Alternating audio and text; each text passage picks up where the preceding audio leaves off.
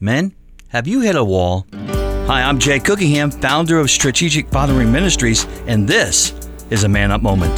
The idiom hit a wall means reaching a point where no more progress could be made, to become extremely fatigued suddenly, especially when participating in an endurance sport like running. Have you ever felt this way? For many men, failure is the wall that they hit, and failure hits back hard. The question is, when it does, do we quit or do we find another way through? Thankfully, God's Word gives us a choice. In Jeremiah 6:16, it says this.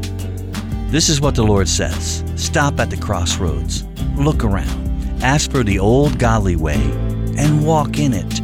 Travel its path, and you will find rest for your souls. But you reply, no, that's not the road we want.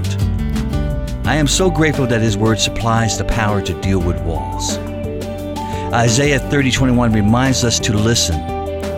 Your own ears will hear Him. Right behind you, a voice will say, this is the way you should go, whether to the right or to the left. And in Hebrews 11:8, it tells us to walk by faith. By faith, Abraham obeyed when he was called to go out to a place that he was to receive as an inheritance. And he went out not knowing where he was going. That is great faith. And in Ezra 10:4, it encourages us to fulfill the mission. Arise, for it is your task, and we are with you. Be strong and do it.